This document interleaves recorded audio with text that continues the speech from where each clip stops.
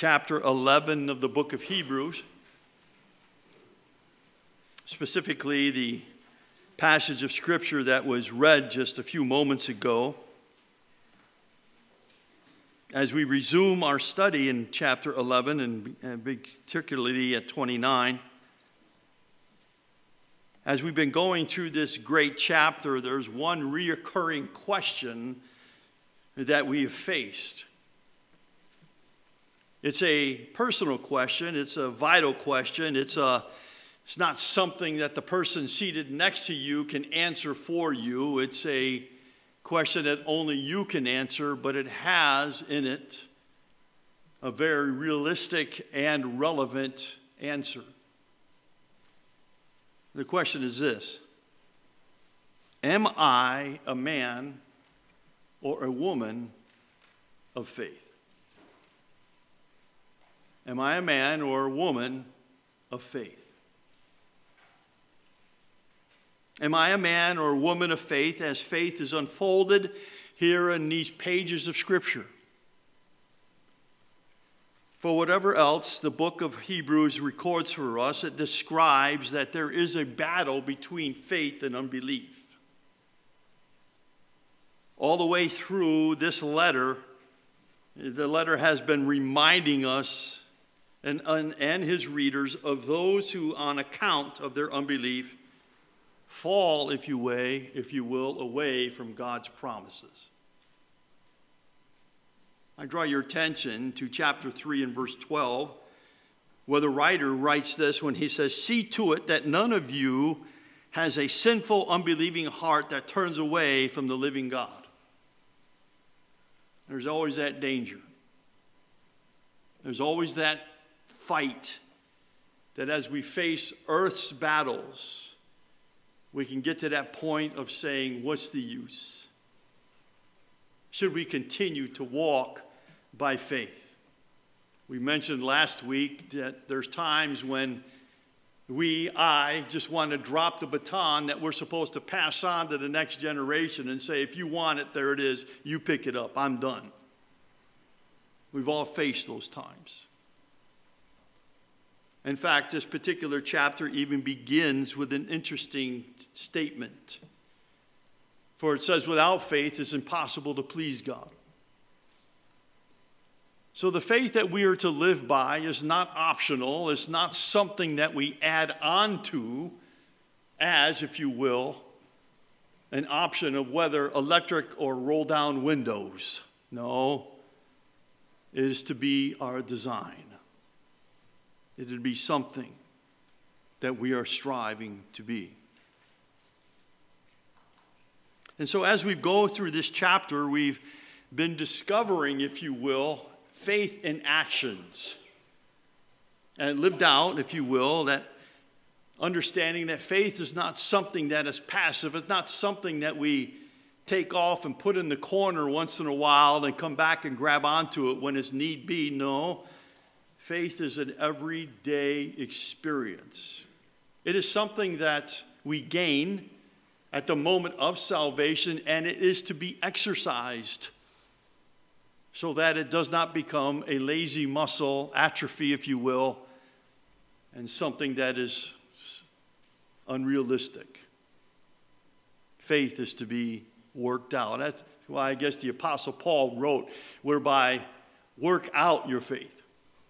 Work out your own salvation. Not work for it, work it out. Can I give you the Greek word? Gymnasium. We got one. Get there Monday night, work it out. If you like volleyball. Commercial time. So this morning, I want to begin and end this glorious study, focusing in on the last 3 portraits that are listed here for us: Moses, Joshua, then Rahab.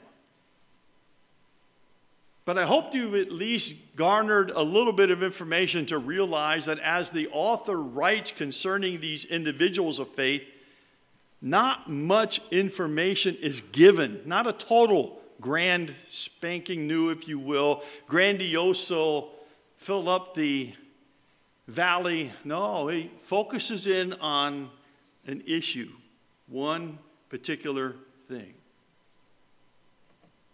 What's interesting, too, is we've seen individual portraits. Now the scene changes. For now we're going to see a group of people. Did you catch that in verse 29, where it says, again, by faith they passed through the Red Sea. Now, it always interests me to realize that maybe some in the audience don't fully or have never taken the time to study the account of biblical instances. I'd like to see a show of hands. How many of you know everything there is to know about Moses and the Red Sea? Can I see your hands? Oh, come on now. Now, some of you know more than that. All right, how many of you know nothing of Moses and the Red Sea? Can I see your hands? Okay, so we're in good hands here. You know a little bit about it, and that's a good thing. But to really fully understand, or at least come to some kind of understanding why the writer of Hebrews puts this in here, we've got to go back and look at what the Scriptures has to say concerning this particular event. You've got to go back to the book of Exodus. In fact, Exodus chapter 13 and chapter 14 give you the whole account. Chapter 14 focusing in on more of the information. In fact, go back to Exodus chapter 14. I love to hear the rustling of pages of the Scriptures. It tells me that for at least now you're awake. Exodus chapter 14.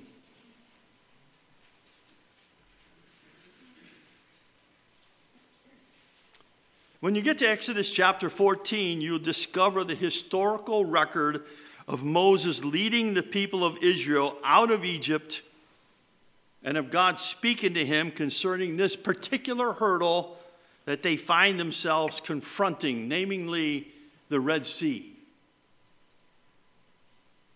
I challenge you to go back and peruse these verses for yourself. Because it's interesting that the chapter 14 begins by a wonderful statement that God does this for a purpose. And the purpose is I want to see where the hearts of the people are. I've put them, or I'm going to put them, in this situation because I want to know where their hearts are. Now, if you stop and ponder that a little bit, you come to at least hopefully like I did, I asked the question, why? Why, God?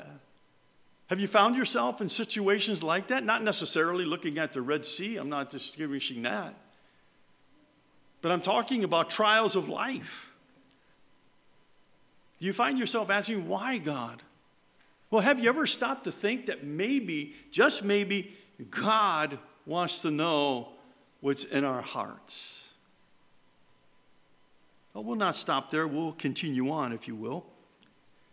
And so when you read chapter 13 and chapter 14 of Exodus, you begin to discover that the people of God have left Egypt. They're on their way. They are trekking toward the promised land. And the Egyptians are in pursuit. And the people of Israel find themselves being guided by a pillar of cloud by day and a pillar of fire by night. I'm just highlighting these chapters. You go back and read them for yourselves.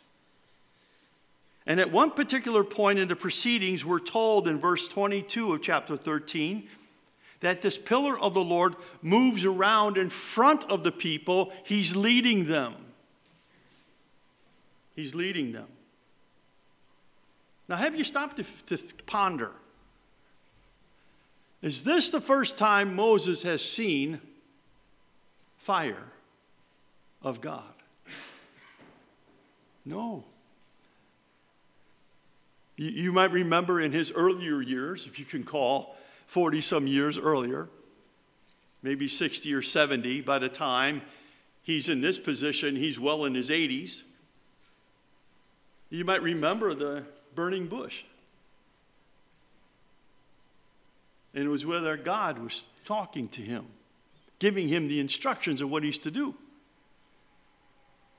And so this pillar of fire that is leading the children of Israel, you got to ponder at least a little bit that Moses is saying, this is God, we're going. Okay. And when you again get to the later chapter of 14 of Exodus, this pillar then moves. It moves from leading to the back of the group of the Israelites to protecting. It separates the Egyptian army from the nation of Israel, and it stays there. But what is interesting, if you go to chapter 14 and verse 20, you'll find out that this pillar on the Egyptian side is darkness. But on the Israeli side, it's light. It's still illuminating the way. What does that tell you about the world? To many in the world today, God is darkness. They can't see him. But for us who know him, he still lights the way. Oh, I hope you're with me this morning. We got much more to go. And as you read chapter 14, you discover that God gives Moses strict instructions. Notice, if you will, over in verse 13. Moses said to the people, "Do not be afraid. Stand still and see the salvation of the Lord." Correctly, if you will, put in Cecil B. DeMille's book or movie of Moses. But anyway. "For the Egyptians whom you see today, you shall see again no more forever." That's what God told Moses. And those of you that know a little bit about the story, none of you raised your hand to say, I know everything there is to know about it. But those of you that know a little bit realize that it is there that God commanded Moses to raise his staff over the Red Sea. And the Red Sea parted into, as is described for us in chapter 14, two great walls of water. And then the children of Israel are to walk through it on dry ground. Now you've got the gist of what is happening here. They walk through the Red Sea on dry ground. Now, as you go further along the canvas, it sort of has an interesting hue to it. It's like one of those pictures that you look at something, and if you turn it just a little bit, all of a sudden another picture pounces out at you. This particular portrait in Hebrews 11, verse 29, has that kind. Because what it does now is it draws, if you will, our attention to the Egyptians. It's interesting that the Egyptians, though they've been kept in darkness all the time until the nation of Israel has passed through the Red Sea, they're not allowed to come. Once that is removed by the hand of God, all of a sudden they start to say, hey, if they can do it, we can too. Let's go. And they go rushing into the dry ground. That soon becomes mud. I'll let you read further, but it talks about they became confused. Wheels are falling off of their chariots. The walls collapse back down on them. And the Egyptians that they saw, they would see no more that day. Now that's the the picture that we have here, but I want to at least draw your attention to a couple of things, if I may.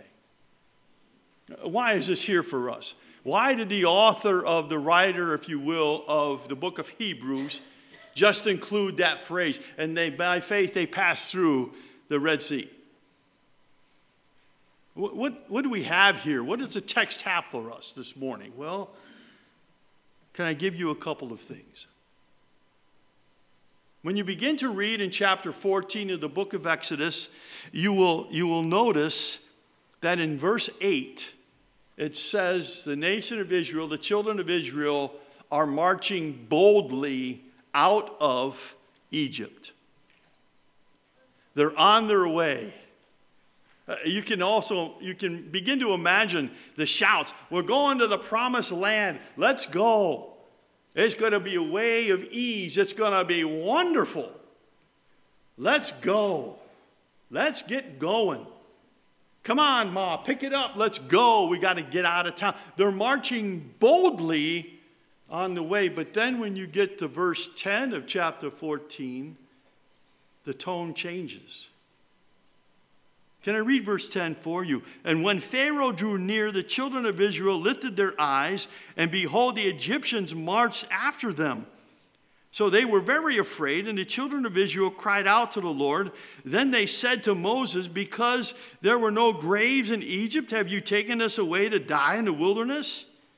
Why have you so dealt with us to bring us up out of Egypt? Is this not the word that we told you in Egypt, saying, let us alone that we may serve the Egyptians? For it would have been better for us to serve the Egyptians than that we should die in the wilderness.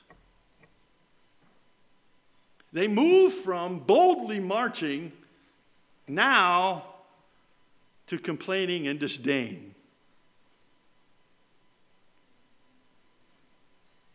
What caused that? They removed their eyes from what was leading them, from who was leading them. Oh.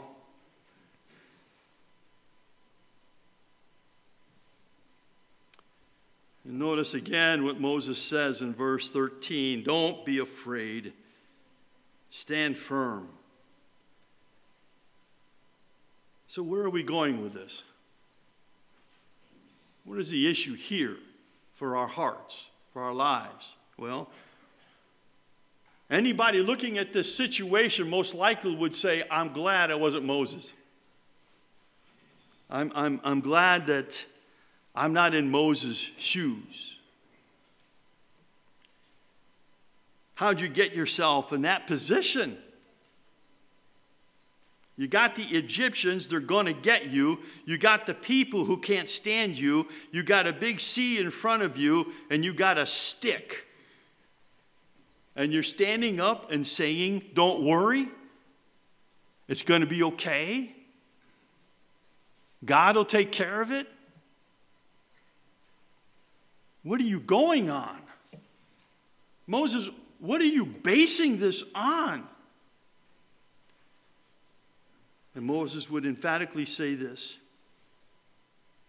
I'm basing it on the fact that God has said, these Egyptians you will see no longer this day. So here's our lesson. You see, you don't have to worry about how God is going to part the sea. You just have to worry whether you're prepared to stand with a stick stretched out over the water.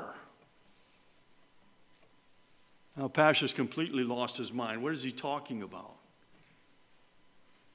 I'm talking about God doesn't ask us to figure out how he's doing it. He just asks us to believe.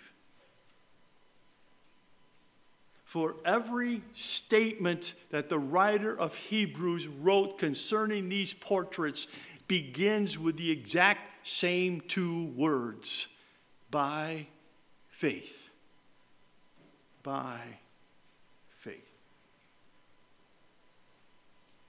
Faith is best described in this particular chapter at just believing what God says he will do, and he will do it. Just believing by faith. Well, we move on to Jericho. For again, we see in verse 30 of the book of Hebrews, of chapter 11, the next picture is equally dramatic. For in verse 30, it says, by faith the walls of Jericho fell after the people had marched around them for 7 days. Now, to fully understand what the author of this chapter is describing for us, you need to, for your homework, go back to Joshua chapter 7. And as you begin to read that particular chapter, it begins to fill in what the author here has stated in a short few words, that the walls of Jericho have had to come down.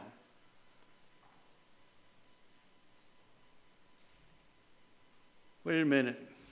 Is that the only thing you've got to say about Joshua? Didn't he do so many greater things?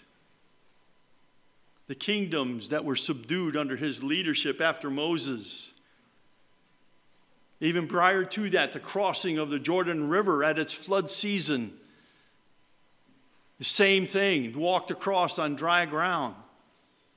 Differently was they were to pick up a stone in the middle of it and build if you will, an altar on the other side of the river as a reminder of God's faithfulness to them. They finally entered into the promised land, and they're subduing it. And all the writer of Hebrews is focusing in on was an event that took 7 days. And you know the story. I'm not going to have you raise your hands now, because I got an idea none of you are going to raise your hands. Either you know the story or you don't, but let me tell you the story. Joshua stands on a sand dune looking at Jericho, and he sees a mighty warrior standing off to his right. And the warrior has his sword drawn, ready to do battle. And Joshua asks the warrior, are you for us or are you against us? And the warrior, in so many words, says, wrong question. The question is, are you for me? I believe it's the pre-incarnate appearance of the Lord Jesus Christ standing there as the mighty warrior of heaven. Praise God. And it was there that Joshua fell down and worshiped, because the warrior said the same thing that God said to Moses, this is holy ground, take your sandals off. I'm about ready to give you information. And he tells him what he's to do. You and the people march around the city of Jericho. Don't say a word. Don't play a tune. Just walk around one day, one's time. Then you'll do it again, again, and again, and again, and again. On the seventh day, 7 times. And on the last trip around, blow the trumpets and shout, and the walls are going to come down. Now, can you imagine Joshua going back and telling the people of Israel, this is our plan? What is wrong with you, Joshua? You've been out in the heat too long. What would it have been if maybe Joshua called a committee meeting? We got a problem here. You see these walls? We've got to work on how we're going to take them down. Well, you can begin to imagine what they might come up with. Well, first thing we're going to need is a battering ram. Because walls that big don't come down by themselves. There's a force that has to be applied outside so that they will fall. So we need a battering ram. And we certainly aren't going to walk around the walls not saying a thing. We're going to say nasty stuff to those people inside that scares them all to death. In fact, we're going to have speakers set up that have turned up the amp, and we're just going to shout as we go around. Well, that's what we would do, wouldn't it? But I trust that by this time in your walk of faith, you found out that God doesn't work that way. For he uses the weak things to tear down the strong. He uses the foolish things of this world to confuse the wise. He does it differently. And the reason he does it differently is because if we can do it on our own, then we think we're okay. We did it ourselves. And we neglect God. But that's not how it works. So why is this here for us? Oh, you guessed it. It begins with the same two words, doesn't it? By faith. By faith. Believing what God said he will do. And he did it. The next one recorded for us, you have to scratch your head and wonder, why is she there? There's only two women who are listed in this particular Hall of Fame, faith. Sarah with Abraham, and now this one called Rahab. Now, if you didn't know anything about Rahab, all of a sudden you're introduced to a descriptiveness of what she was, not what she is. The writer of Hebrews describes her as a woman of ill repute. She's a harlot. She's a prostitute. And we know that because you go back to Joshua chapter 2, where you are first introduced to her. She was the one, you might remember, that has a house that's built on top of the wall of Jericho. It's a place that was frequent by men of the city of Jericho. She could not have her house down with anybody else in a neighborhood because of her occupation. She was dirty. She was unclean. No one wanted to associate themselves with her, but there are a few men that would do that at night. And you might remember, as Joshua begins his leadership, he sends out 2 spies. And he wants them to do some investigation. And we find out that they go to this house of Rahab. Now ask yourself the question, what are good Jewish righteous boys doing in a house of ill repute? To us, that makes no sense. Why would God allow that? Well, if you're a spy into a foreign land, you do not wear a hat saying, I'm a spy from Israel. You blend in. And so they went to a house, not to engage themselves in what other people were doing, but to engage themselves into the plan of God. What's interesting, in that chapter 2 of Joshua, you find out that Rahab said some very interesting statements. She said, our city was scared to death years ago when we first heard that your God brought you through the Red Sea. The city was in lockdown. No one's going in, no one's going out. And so Rahab is here. And again, in the book of Hebrews, chapter 11, she's there for the purpose that we need to look at.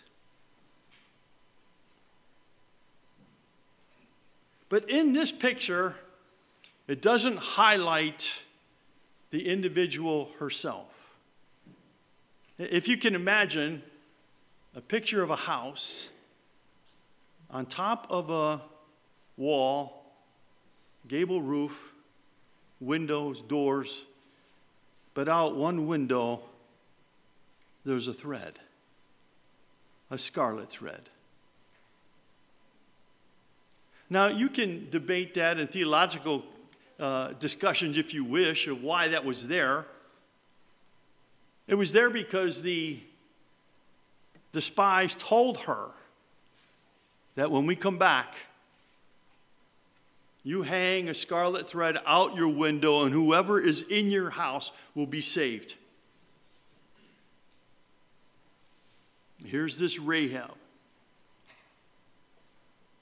It was kind of interesting that in Joshua chapter 2, as the men are checking out this enemy territory, the city, important people of the city come and interrogate her.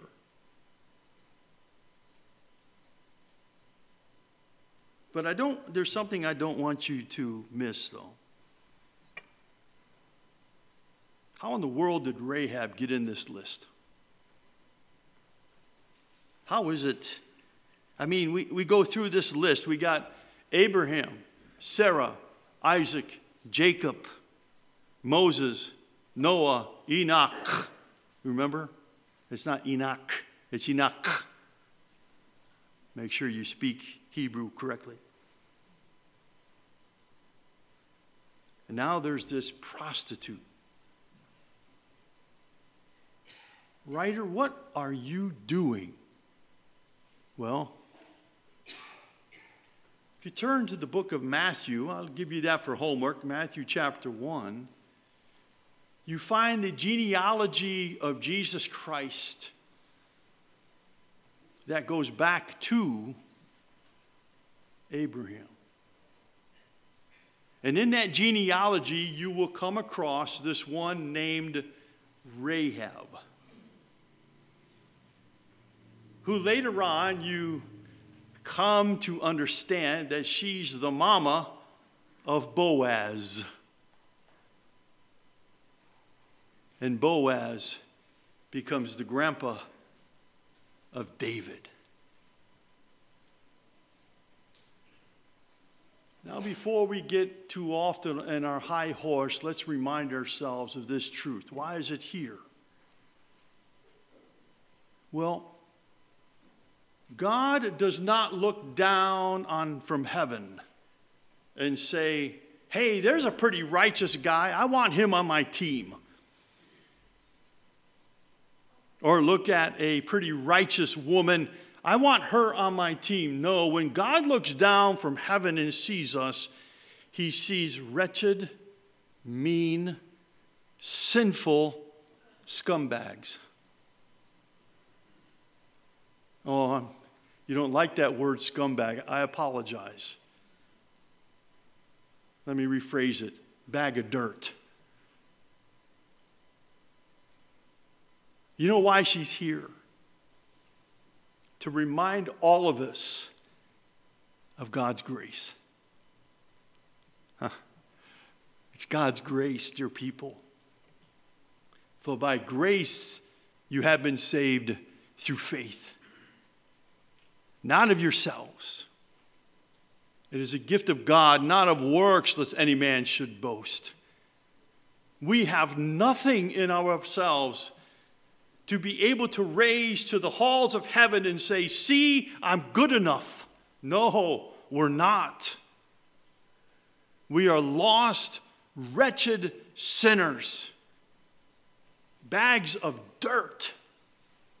And if it wasn't for the grace of God, that he would take bags of dirt and fasten them into that which comprises, if you will, the very temple of God, then none of us would be here today. Oh, as the writer continues on in this particular chapter, and time is already fleeting past us, we realize that he begins to mention this long list that he has no time to talk about. You can read it for yourselves in Hebrews 11, 32 to 40. He says, I got this big long list and I don't have time for you to tell you about them. And dear people, I don't have time this morning to tell about them. And once the amens have ceased, let's continue a little bit. We go on and realize that in these descriptions, if you will, penned for us, don't much describe, if you will, the days of Grace Community Church, but let me remind you of the myriad of saints who lost their lives so that we can come here to worship our great God. But I'd like to focus on one statement, if I may, in verse 39, where it says, and the world was not worthy of them. The world wasn't worthy of them. Those who were sawn in two, those who were killed by the sword, those who wandered in sheep's clothes and goat skins, hid in caves and caverns, were fed by birds because that's all they had. The writer of Hebrews says, and the world wasn't worthy to have them. May I close with this, please? They weren't getting their names in who's who's, if you will, of the world, but they had their names written in who's who's in eternity. They were commended for their faith, but they didn't see all that was completed. And the reason being because they were waiting for a completion that was yet to come. They lived in faith and they died in faith. And that's what we do. We live in faith and we die in faith. We take God at his word. He says that he will forgive us. We take him at his word. He says that he will take us to heaven. We take him at his word, and one day soon, maybe very soon, we'll be united, if you will, with these saints who have gone on before us. And Paul says, eye has not seen, ear has not heard, neither has entered in the heart of man the things that God has prepared for those who love him. My question for you this morning, dear people, is this: do you love him? That's what it all boils down to. Do you love the Savior? I trust you do. We finish chapter 11. And all of heaven would say amen. Now we move to chapter 12, but I must at least leave you with this thought. You investigate it yourself. After all that the writer of Hebrews has taken us through of these portraits, of these Hall of Fame of faith, yet in chapter 12 he begins with the one for whom we must always keep our eyes focused. He said, therefore, seeing that we are surrounded by so great a cloud of witnesses, keeping our eyes focused on who? Jesus. That's coming, Lord willing, next week. May we pray.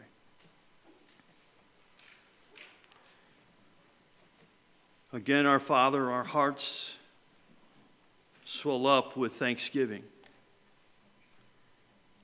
These portraits that you've had allowed us to see are a good reminder that we need to live by faith. Taking you at your word and willing to stand forth, even if we forsake all of the world. We do that by faith. We may lose friends, we may lose acquaintances, we may lose even our jobs. But we realize that one walks by faith, it's worth the journey. Because we too understand that eye has not seen, nor ear has even begun to hear what God will do for those that love him. Oh, may that be our song this day, to love you and walk by faith. In Christ's name we pray as we close. Amen.